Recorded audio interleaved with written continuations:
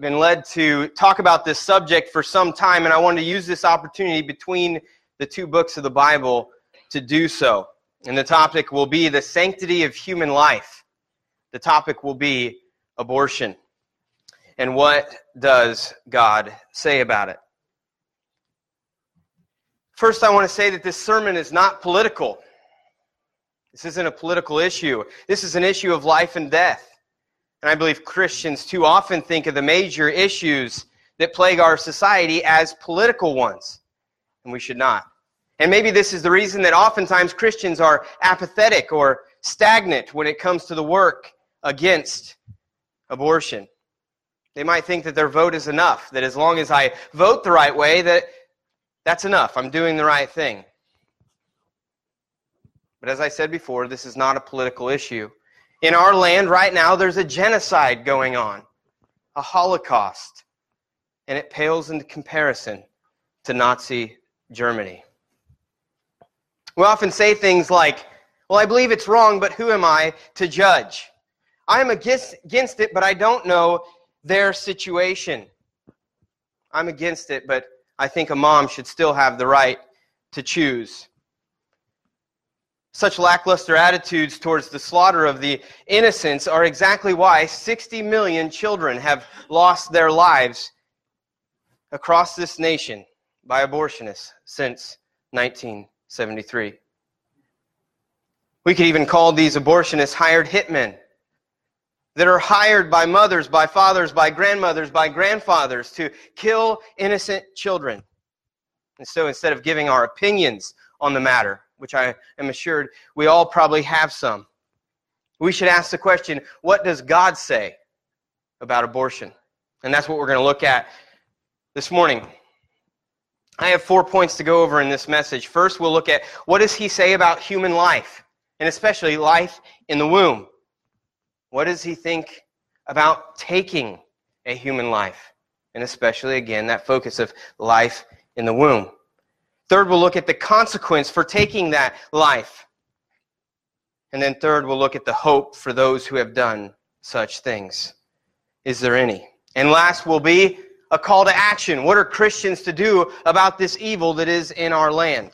So before we get into those 4 points, I want to look at some statistics. These are a little bit dated from 2011.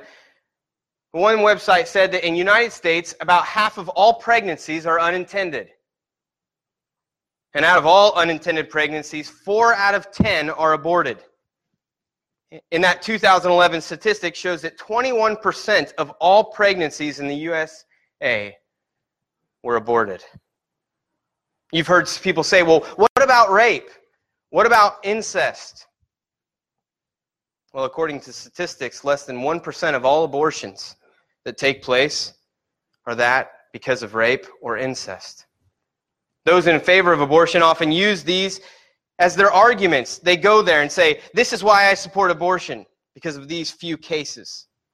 And yet so often, so few of abortions actually take place because of rape or incest. And really, it's a failed argument anyway. God will only ever hold us accountable for our own sins. And I'm so grateful that I'm not accountable for my father's sins. That it's just my own. And so I don't know why we would ever punish innocent children for the crimes that their fathers committed. It is not biblical. And so because his father was a monster, doesn't mean that we should kill the child. According to those same statistics, the vast majority of abortions are taking place merely out of convenience to the mother. They're literally given up on the altar of convenience. I can't have this child in my life because of this, or you don't know my situation, or you don't know how hard my life is. And so because it's legal in our country, they go and they kill their child merely for convenience. Science confirms what God's Word says clearly, that which is in the womb is not just a blob of cells like many would tell you, like many in the secular world will tell you, that's just a blob of cells, that's just a parasite that you can remove if you want. No, all scientific data points to the fact that life begins at conception. that what is within the womb is nothing other than a human being. But like the Nazis did to the Jews, abortion providers like Planned Parenthood make sure to dehumanize the infant by calling it a blob or a clump of tissue or a fetus. During the Nazi Holocaust, the German guards were able to kill millions of Jews. And if you ask them, how could you do such things? How could you murder all of these Jews? And they would all tell you alike that they believed the Jews to be less than human. Our society has done the exact same thing to infants. We look at these infants in the womb and we say, that's not a human. Many have believed the lies. They're suppressing the truth and unrighteousness.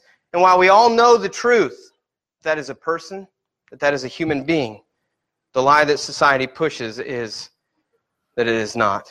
And like the Nazis, we are taking the life of those who are innocent. So what does God say about human life? First off, all of life is His. He is sovereign over it. He is our Creator.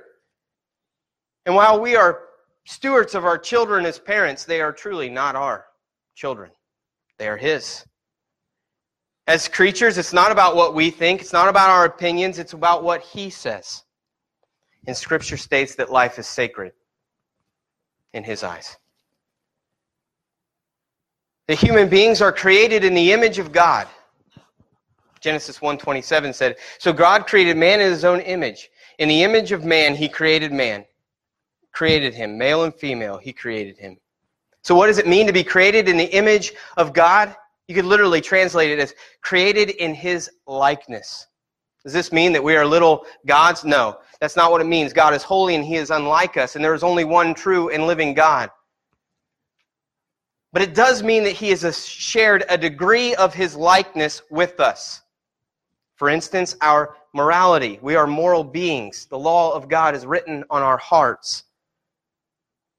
We are artistic, we are orderly, we love, we have relationships, we have a knowledge of justice. As an image bearer, we are to reflect Him. We are His representatives. We are to be a reflection of His character in this world. If you want to know what the image of God is, look to Jesus Christ. While we have all sinned and fallen short of the glory of God, He is the perfect image bearer, the one who perfectly reflected God's character.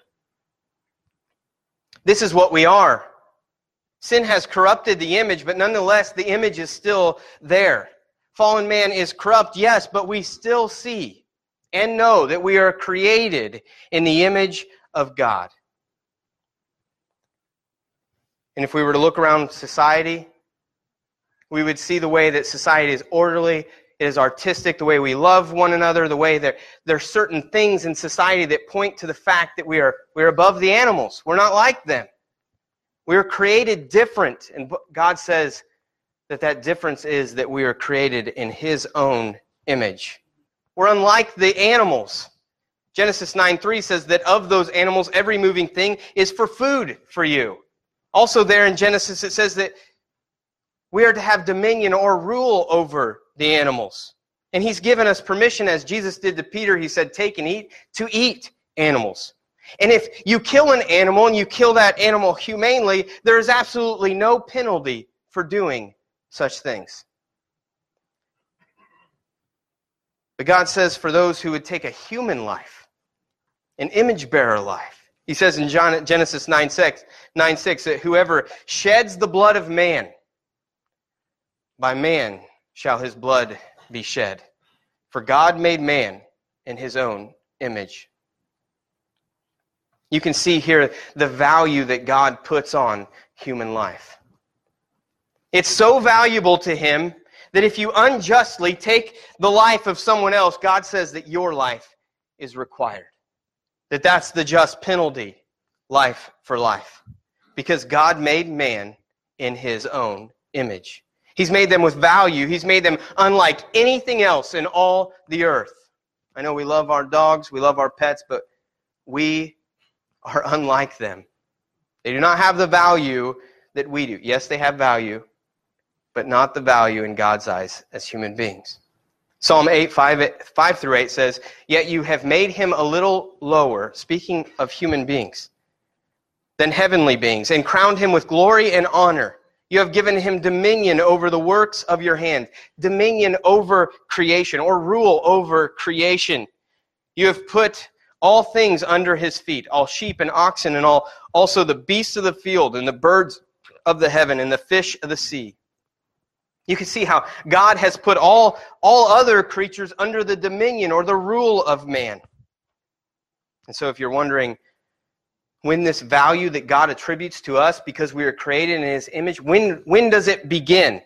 Well, it begins at conception, because that's when life begins. No excuses. All of life that God gives is valuable from the beginning. It is a gift from God, no matter what the situation, no matter who the mother is. Every single child is a blessing. There are no accidents in God's eyes. If you read through the historical narrative of the Old Testament, you will see how often God opens and closes the womb. And whenever he opens the womb, it is a gift from him. And just because the mother or father are evil, or they do horrible things, does not change the fact that the child is a gift. Every child is a blessing from God. Psalm 127:3 says, "Behold, children are a gift of the Lord. The fruit of the womb is a reward." No matter how small that child is, no matter what that child is like, no matter the condition of that child, yes, even a child with Down syndrome, they are a gift from the Lord. A blessing, the Bible says. A heritage from the Lord, Scripture says. While the means to create life God has given to man and woman, it is only God that can actually give life. He's the only one that can create life. He's the one that gives life to that which is in the womb. He's the one that gives a soul. He's the one that is knitting that child together in the mother's womb. Psalm 139:13 and 14 says, "For you formed my inward parts. You knitted me together in my mother's womb. I praise you, for I am fearfully and wonderfully made." Of the prophet Jeremiah, listen to what the words of God are to him. He says this, "Before I formed you in the womb, I knew you." Who formed him? God formed him. And he knew him before he even formed him in the womb. "Before you were born, I consecrated you. I appointed you a prophet to the nations." God not only formed Jeremiah in the womb, he also knew him. And there are other verses there in the Old Testament that say similarly that God is at work at forming the child in the womb. So, according to Scripture, what is in the womb is not in question. It is a person. While many would try to tell you that what is in the mother is not a child. It's not a life. It has no rights. It has no consciousness. That's not what the Bible says. It's not what God says. He says that he is forming that child in the womb. And if you want to know if that child has thoughts, does it have a consciousness? We look to the book of Luke. In that very first chapter of the book of Luke, Mary, the mother of Jesus, and Elizabeth, the mother of John, they met. And the text says that John the Baptist, still in his mother's womb, when he was in the presence of the Lord, when he was in the presence of Jesus, he leapt in his mother's womb. As if he knew he was in the presence of the Almighty. As if he knew he was in the presence of the one true Messiah. This baby from the womb leapt. Also in that chapter it says of John the Baptist that he would be filled with the Spirit from his mother's womb. Filled with the Spirit from his mother's womb. Many commentators believe that means that there in his mother's womb, John the Baptist was born again, or he was regenerated by the Holy Spirit. Now, how could a blob of tissues or a parasite or something that is unhuman be a born-again believer from his mother's womb? The answer is they cannot. There had to be a true living man within her womb. Scripture is clear that while we are fallen and we are sinful, God has declared that man is valuable. And our value is because we are created in His image. And that value begins from conception. It begins in the mother's womb. So what does God think about when someone takes a human life? We've read here in Genesis 9:6 that whoever sheds the blood of man, by man shall his blood be shed. Many would say, well, this is the old covenant. We live under the new covenant. Well, Jesus affirmed the exact same thing in Matthew 26, verse 52. He said to Peter, when Peter had struck the ear off of the servant of the high priest, he said this, "Put your sword back into its place, for all who take the sword will perish by the sword."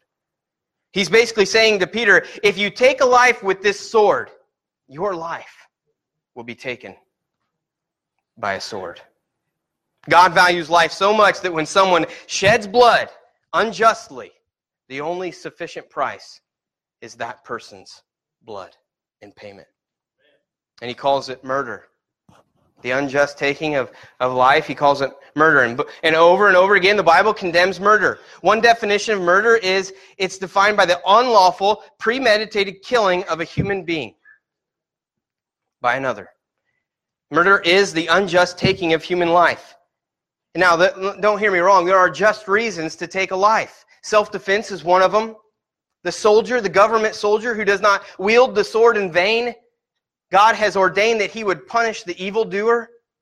That there are times where there is a just way to take a life. But the Bible is clear that to take a life that you had no right to take, it is murder. So not only does God forbid it by saying, you shall not murder, He also tells us that He hates it. Right there in those verses that we started reading, He said there in Proverbs 6 that He hates the hands that shed innocent blood. This is something God hates. He hates the hands that shed innocent blood. Well, you might ask, well, is taking the life of a preborn child really shedding man's blood? Is that really taking the life of an innocent? We have in Scripture, we have an example in Scripture that tells us that it is. We've already seen that God has created man in His own image, that He's forming human beings in the womb, and since that what is in the womb is a person, then it is always wrong to end that child's life. And so what is the price for taking that life in the womb? Scripture tells us the exact price. In Exodus 21, verse 22 through 25, there's an account there. It's very important when we look at this issue of abortion. It says this, when men strive together and hit a pregnant woman so that her children come out, but there is no harm, the one who hit her shall surely be fined, as the woman's husband shall impose on him, and he shall pay as the judges determine.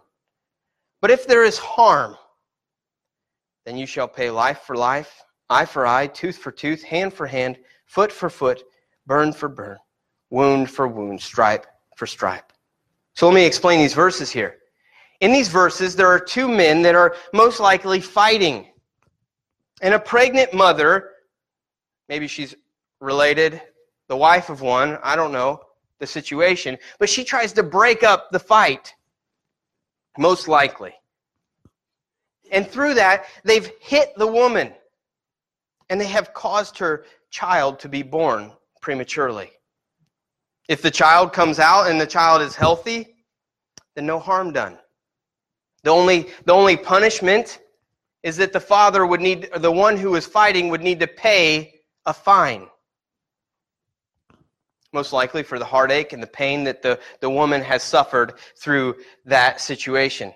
But if there is harm to that child, if that child was to lose its life, for instance, the Scripture says, life for life, eye for eye, tooth for tooth, hand for hand, foot for foot, burn for burn, wound for wound, stripe for stripe. So whatever's happened to that child or to that mother, an equal punishment must be given to those who are guilty. for the loss. If that child died, then Scripture says right here, the only sufficient payment is the life of the one who caused it. It is clear from Scripture that taking the life of an innocent preborn child right here in this text is murder. The mother, the doctor, whoever is guilty in the situation, the price, the wage is their own life if they decide to take their child's life. This is what God has said. And really, if any society would criminalize abortion to the degree to which the Bible says, abortion would be almost completely eliminated in that society. Some might say, your language is too harsh. But this isn't my language. This is God's language. And I am just the messenger. To someone that would say this is too harsh, that the penalty is too harsh, I want to say, why are you inconsistent? Whenever we hear of those school shootings, when we hear about adults abusing children, when we hear about that sex predator, when we hear about that child that's died too early, when we hear about that monster that took the life of a young child, we are all rightfully outraged. Are we not? And we have a hard time being gracious in those situations. What we all want in those situations is the death penalty. We call for it. But why not for the infants? Why not for those who are in the womb? Why are they different?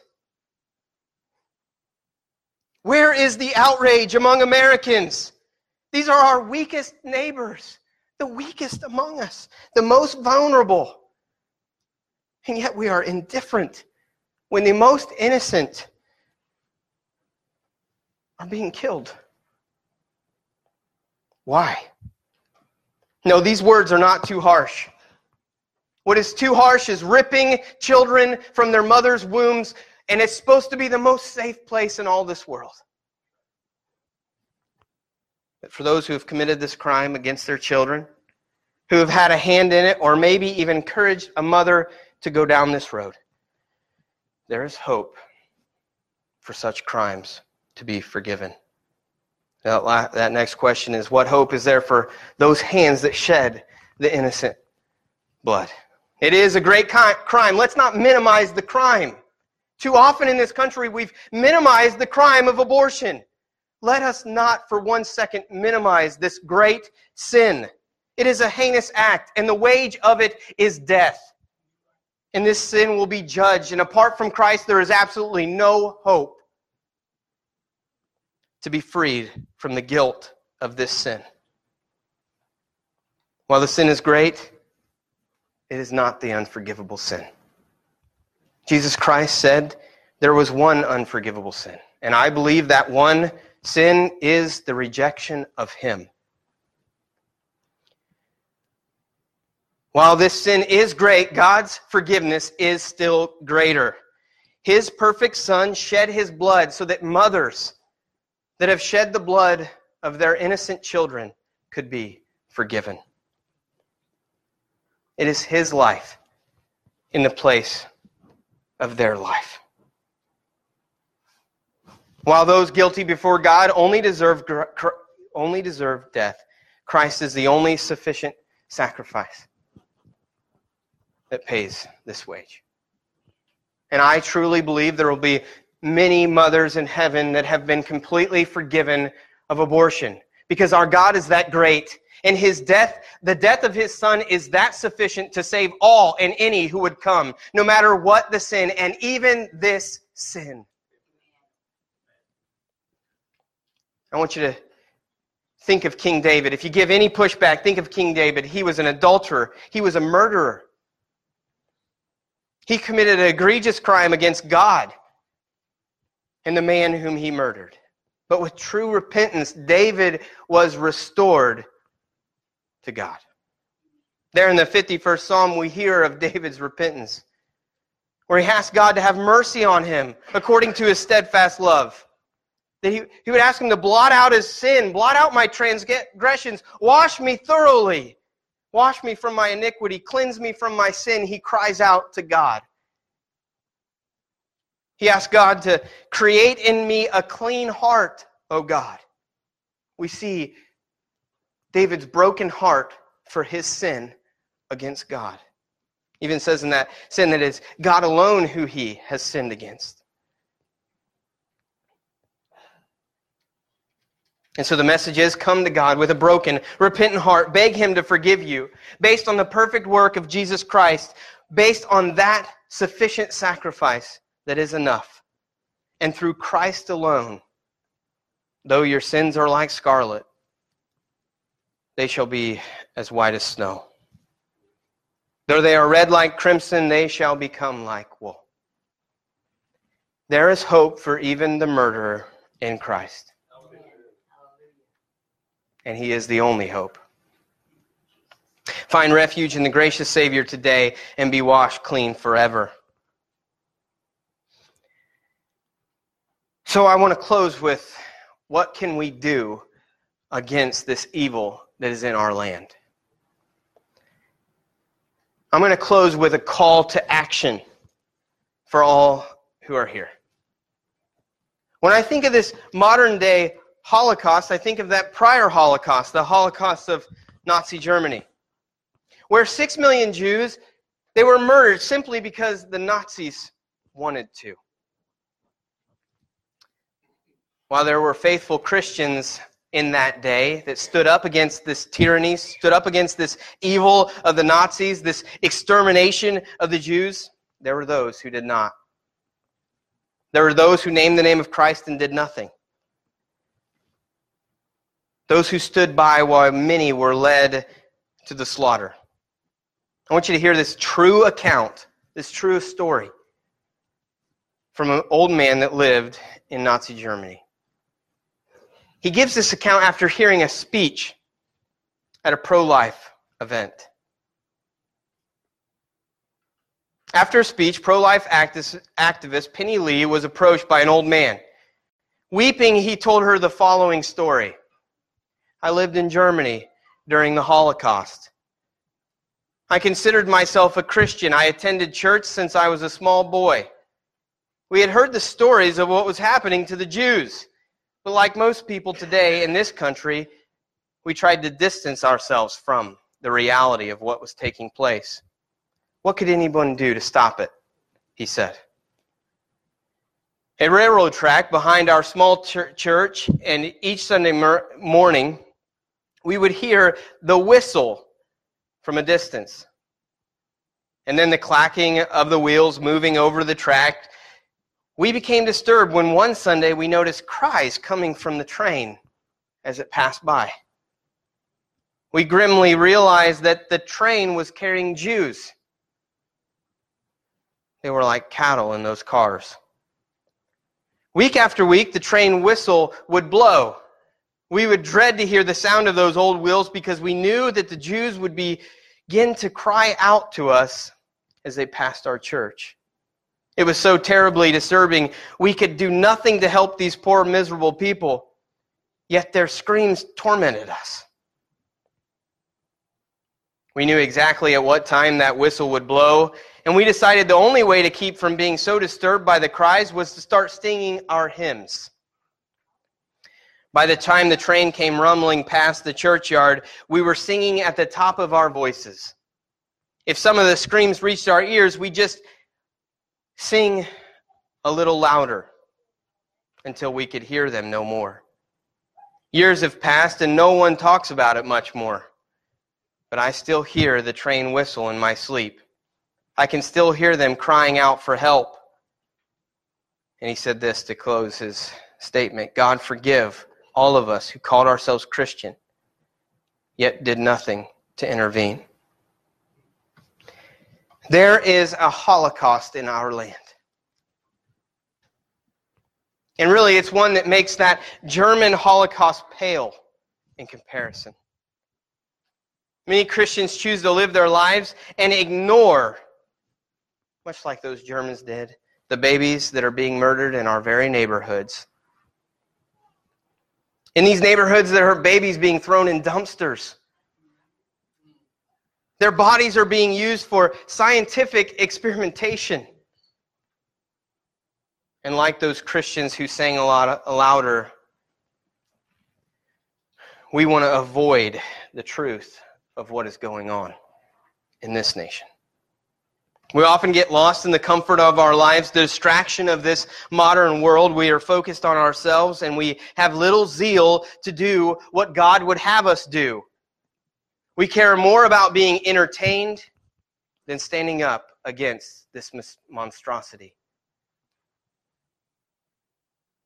We care more about our greatest American idol of all, which is the comfort that we all enjoy. And that comfort keeps us from working to end this evil. And I am calling this church and any Christian that would hear this message to be different. That we would take the commands of Christ seriously, to love our neighbor as ourselves, and that counts for the preborn neighbor. To go to the most vulnerable orphans and care for them in their time of distress. To go to the front lines of this battle and plead with those who are being led to the slaughter. Proverbs 24:11 says, "Rescue those who are being taken away to death. Hold back those who are stumbling to the slaughter." As Christians, we must preach the gospel, knowing that it is the only thing that can change the hearts and minds of this nation. It's the only hope that anyone has to turn away from this sin. It's the only hope that we have as a nation to see this darkness purged from our land.